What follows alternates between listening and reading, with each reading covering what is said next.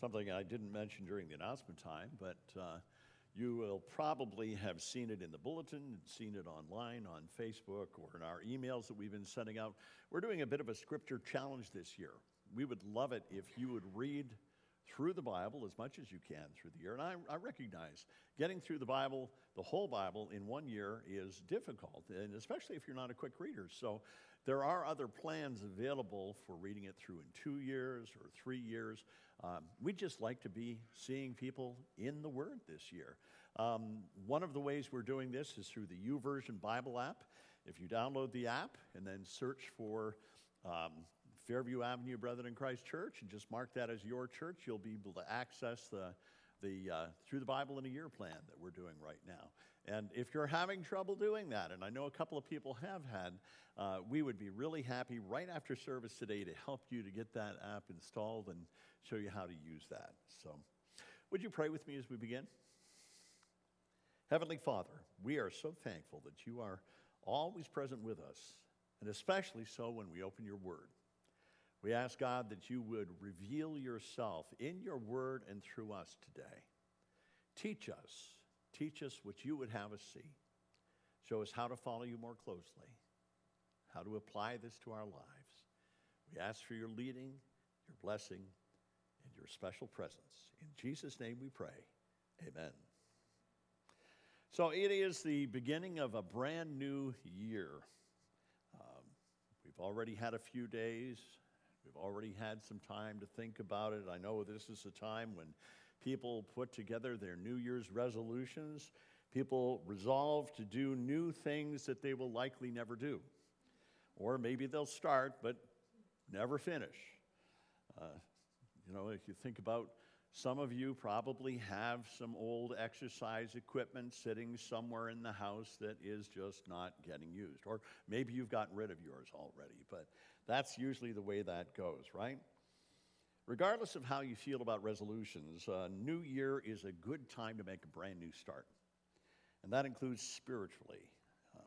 It is one of the reasons why we're talking about this Bible reading program, to try to get us in the Word every day, even if it's only for a few minutes, and I hope you'll do that. One of the trends I see, there are a lot of pop culture trends that show up on Facebook and on the web in different places, and one of the trends that I see at the beginning of the year is to do some kind of a detox diet or a cleanse. Do you see those? I see a lot of those kinds of things. As far as I can tell from friends who have done it, a cleanse means spending an entire day in the bathroom, after which you resolve to never do that again. So, I've avoided that. Now, the desire to get rid of toxins in our bodies, well, that's a really good one. That's actually a good desire. But, for most of us, that can be accomplished through healthy eating. But how do you cleanse your soul? How do you cleanse your spirit? These past few years have been pretty toxic. All this stuff that's gone on, all the, whether it was the COVID stuff or it was the politics stuff, the blur of Christ and politics that kind of left a stain on the church and a bad taste in the mouths of people who are watching the church. And I don't know about you, but this constant drain of scandals and accusations and finger pointing and general meanness from people who call themselves Christians, it kind of leaves me feeling sick. Listening to the news itself can feel completely toxic. I have a good friend who quit listening to the news broadcasts altogether a couple of years ago. He doesn't even want to talk about anything news related. He just doesn't want to know. He says he's much happier for it. Well, I get that attitude, especially with where we've been. Now, you probably don't do this, but here's what I do sometimes. Sometimes I'll just drive down the road in my van, and I'll have the loudest music I own playing at the loudest volume my sound system can take, just to kind of blow the cobwebs out, just to shut out all the other noise. You ever done that? Yeah, some of you have done that. And no, Taylor Swift doesn't count. No, doesn't work. You have to have something a little louder than that. Sometimes I just need to get the noise out of my head. The Bible gives us a very clear way to get the noise out without blowing out our eardrums. Each year at this time, as I mentioned earlier, the Brethren in Christ Church has this week of prayer and fasting. And we pray for the church, we pray for ourselves, we pray for one another. And it's just a really good time of spiritual focus. It's a good time to clean your soul. This morning, I want to talk about a kind of divine detox through prayer and fasting. I want to talk about three things, really. I want to talk about what prayer and fasting is and why we do it. I want to talk about Jesus' example of praying by himself. He would go off by himself and solitude, and he would really pray. And I want to talk about prayer and fasting for spiritual breakthrough, because it can be an amazing way to gain freedom from things that we haven't been able to gain freedom from before. So the first thing we want to look at is the purpose of prayer and fasting. Why do we do this? Prayer and fasting isn't just a religious ritual. Sometimes, I think we think of it as, that's something monks do when they're monking, when they're being monks. Being monkish? I'm not sure. There's a word in there somewhere. They can be powerful tools, prayer and fasting. They can deepen our relationship with God. They can align our hearts with his will. In Matthew chapter 5, or rather chapter 6, Jesus talks about the importance of sincerity and humility in prayer and fasting. And when he talks about prayer and fasting, this is what he says. He says, "And when you pray, do not be like the hypocrites, for they love to pray standing in the synagogues and on the street corners to be seen by others.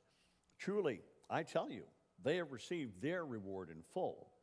But when you pray, go into your room, close the door, and pray to the Father who is unseen.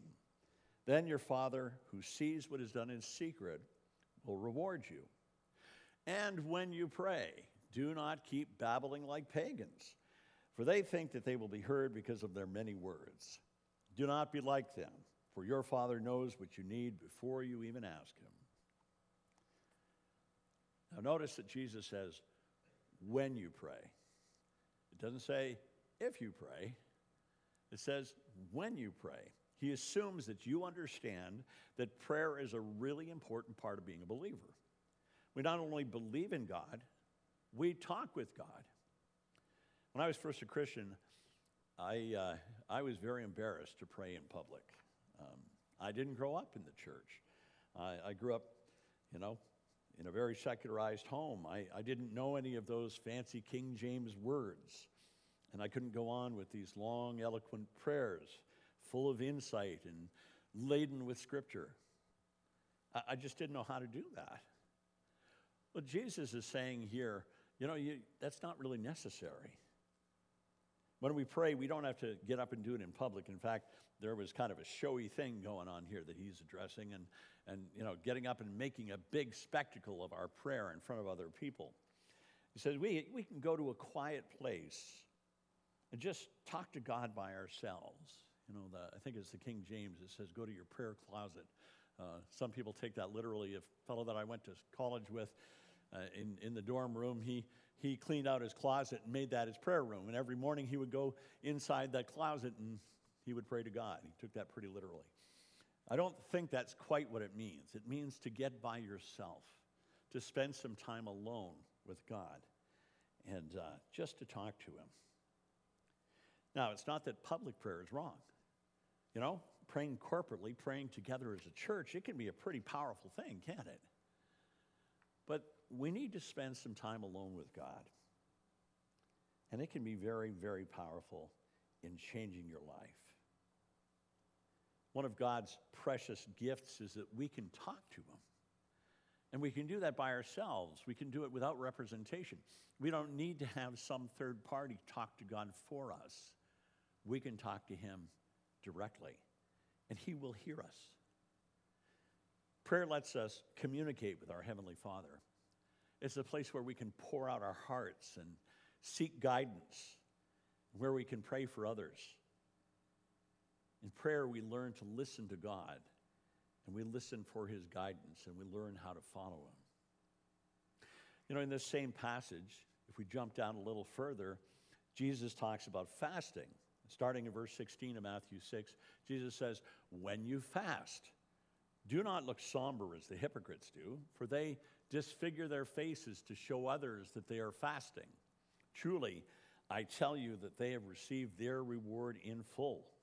But when you fast, put oil on your head and wash your face so that it will not be obvious to others that you're fasting, but only to your Father who is unseen. And your Father who sees what is done in secret will reward you. Well, again, Jesus assumes that you will fast. It doesn't say if you fast, it says when you fast, and he repeats that twice. See, when God repeats himself in Scripture, we need to pay attention. You know, the first part about prayer, he repeats himself 3 times, and here he repeats himself twice. We need to pay attention to that. That means that it's important. And again, Jesus assumes that you will fast. Fasting can be a really important discipline that helps us spiritually. Denying ourselves some kind of physical nourishment reminds each of us of our dependence on God and our need for him to reach into our lives. It admits our weakness, and it puts ourselves in God's hands. Now, if you're looking at the text, you'll notice that I skipped over something. I skipped over something pretty big. The lesson on prayer, the lesson on fasting, they sandwich another lesson, the lesson on how to pray. Right in the middle of that, this is during the Sermon on the Mount, right between those 2 lessons is the Lord's Prayer. Very simple way to pray. Very easy way to pray. Sometimes I go into prayer and I can't think of what to pray. Like I'm just sort of at a loss for words. You know, maybe I'm really troubled, or that's a good place to start. It's okay just to pray the Lord's Prayer, because that's how Jesus taught us to pray. It's a great starting point. We don't have to be fancy. Don't have to be original. We just have to pray. Archbishop Rob Patterson wrote an excellent article on fasting last year, and he makes several points about fasting that I think are pretty helpful. He says, fasting is a weapon of spiritual warfare. Think about that. He says that in God's economy, somehow fasting enhances our prayers. But when we pray and fast, guess what? The devil fights back. Remember when Jesus went to the desert to fast and pray? Who shows up? The devil shows up. At a time when Jesus was focusing his attention on God the Father completely, the devil tries to distract him and even tempt him away from God. And that's going to happen when we fast and pray. You know, when we get serious, we get tempted. When we get serious, we get distracted. Bishop Rob says, he told a story about how when he very first, and he fasts very regularly in his life as part of his spiritual discipline. He said, but when he began regularly fasting, on the very first day that he did that, somebody came and knocked on the door and delivered one of his favorite desserts. He says, nice gesture, but awful timing. Now, while Satan may attack you and tempt you, fasting and prayer together can drive him away. You may find that there are times where you find yourself harassed and oppressed, under attack. Fasting and prayer can be a powerful tool in driving them away. Why is that? Not because of you and what you're doing, but because you are submitting yourself to God, who can drive the devil away. I've known a lot of people to gain great victory over long-term sin and temptation through prayer and fasting.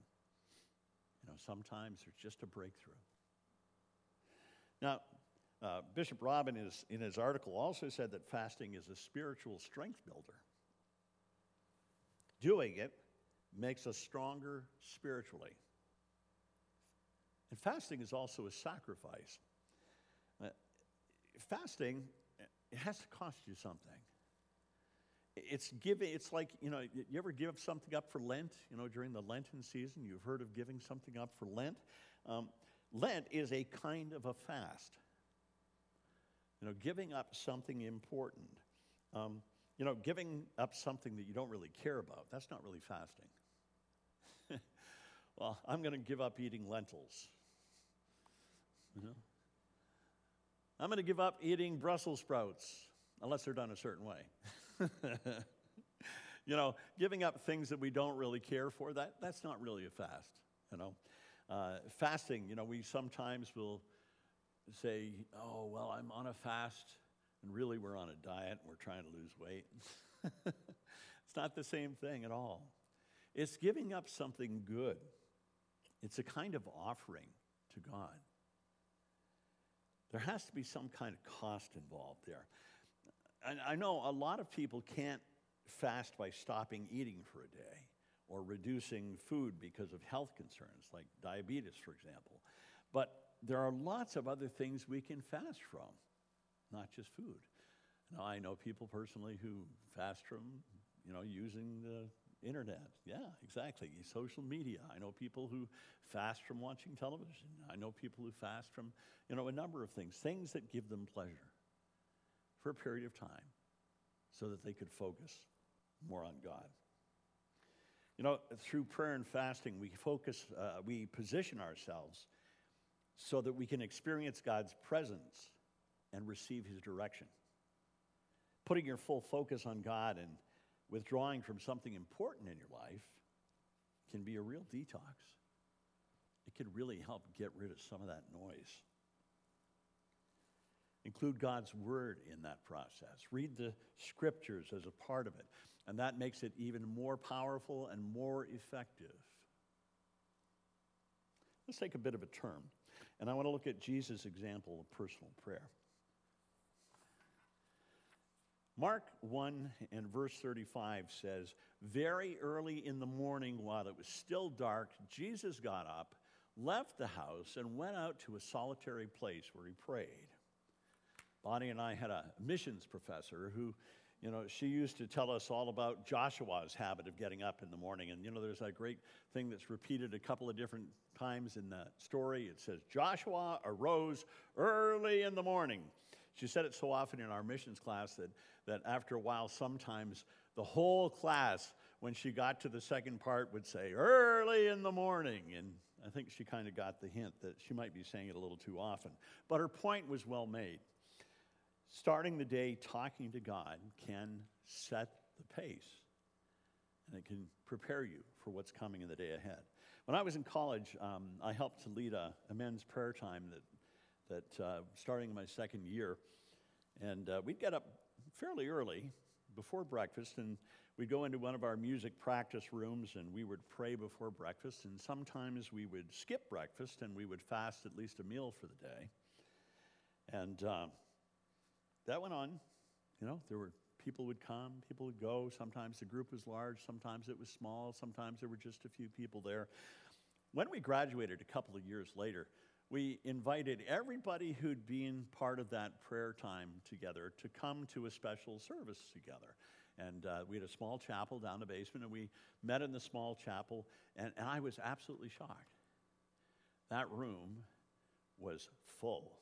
We were shoulder to shoulder celebrating and having prayer together and having communion together and praying for one another before we began our time away as we left college on our life's journey. And sometimes you don't realize what kind of an impact these small things can have. And prayer especially can have a major impact on our lives. Jesus got up when everybody else was still sleeping, and he went off on his own to talk to God, his Father.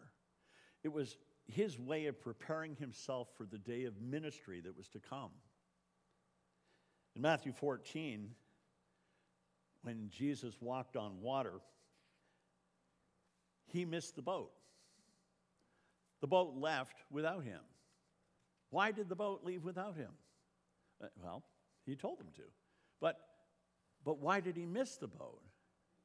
He was praying. It says he went up on the mountain and he was praying. And that's why he missed the boat. Well, you know, some people would say, well, Jesus should have prayed less and been there on time.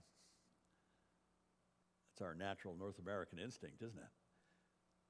But Jesus had it clicked. He had the problem solved. He had it solved in a way that we couldn't. He went out there and walked on top of the water out to the boat. And in the same time, he's also giving the disciples a lift in their faith. He's showing them some new things about himself and about him as the Son of God. Have you ever had a hard decision to make? I mean, a really hard decision where you didn't know what was going to come. What am I going to do about this? Or what am I going to do about that? Well, Jesus had hard decisions to make all the time. We have a really good example of how he handles that. In Luke 6, starting in verse 12, he says, or it says there, one of those days, Jesus went out to a mountainside to pray and spent the night praying to God. When morning came, he called the disciples to him and chose 12 of them, whom he designated as apostles. Well, that was a huge decision that he had to make. It was a really important one. It had life-changing and history-making impact.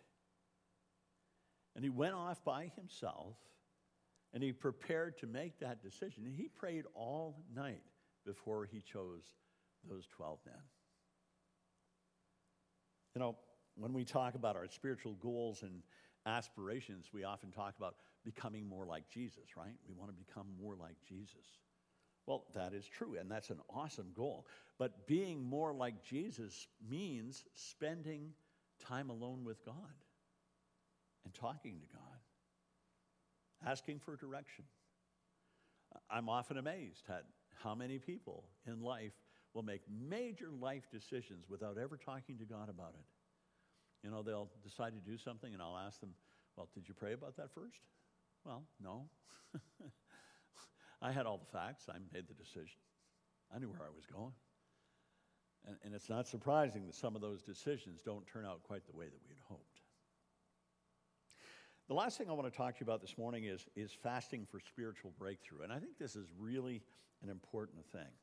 There are times when I need a spiritual breakthrough in my life. You know, sometimes a spirit of heaviness comes on me, which is hard to lift, or a besetting sin is there, tempting and plaguing me. A life challenge is needed to strengthen relationships or just strengthen me in spirit. Just shrugging these things off is not good enough. We need God's power to overcome. We need God's power to change. And fasting and praying, they're not transactional. I know sometimes we approach it that way. You know, we sort of say things like in our head, we wouldn't dare say them out loud, but we say them in our head. If I fast and pray for you, God, I want you to do something for me. It's like it's an exchange, a transaction. But that's not how this works. That's not what this is all about. We'll talk a little more about that part next week. Fasting and praying is about moving ourselves closer to the power source. Without God, we can do nothing. When you make an effort to draw close to God, as Scripture says, God draws close to you. Draw near to God, He will draw near to you.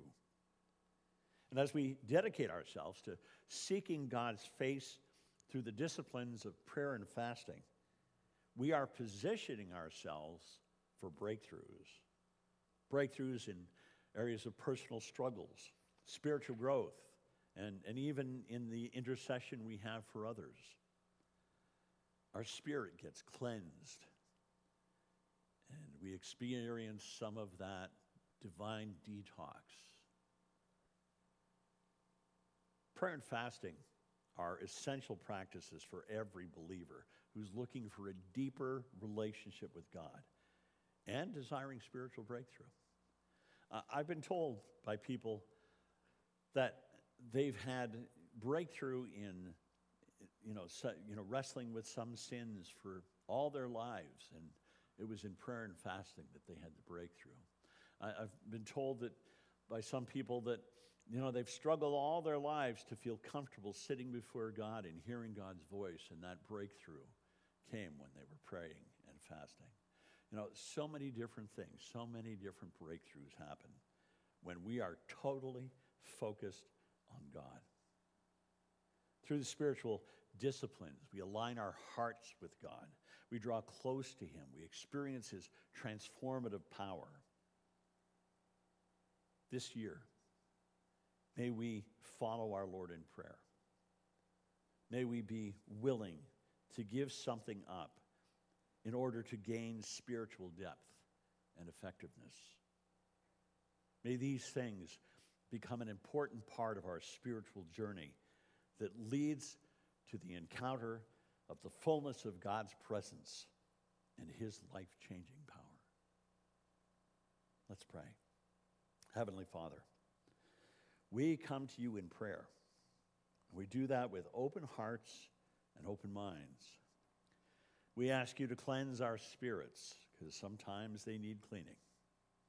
We ask you to detox our spiritual lives, because there just seems to be so much poison sometimes, and we absorb it, we collect it sometimes. We need to be clean. We need to be free. Let us hear your voice above all others, Lord. Let us follow you more than any other voice. Help us to surrender completely to the power and the fullness of the Holy Spirit through Jesus Christ our Lord. Amen.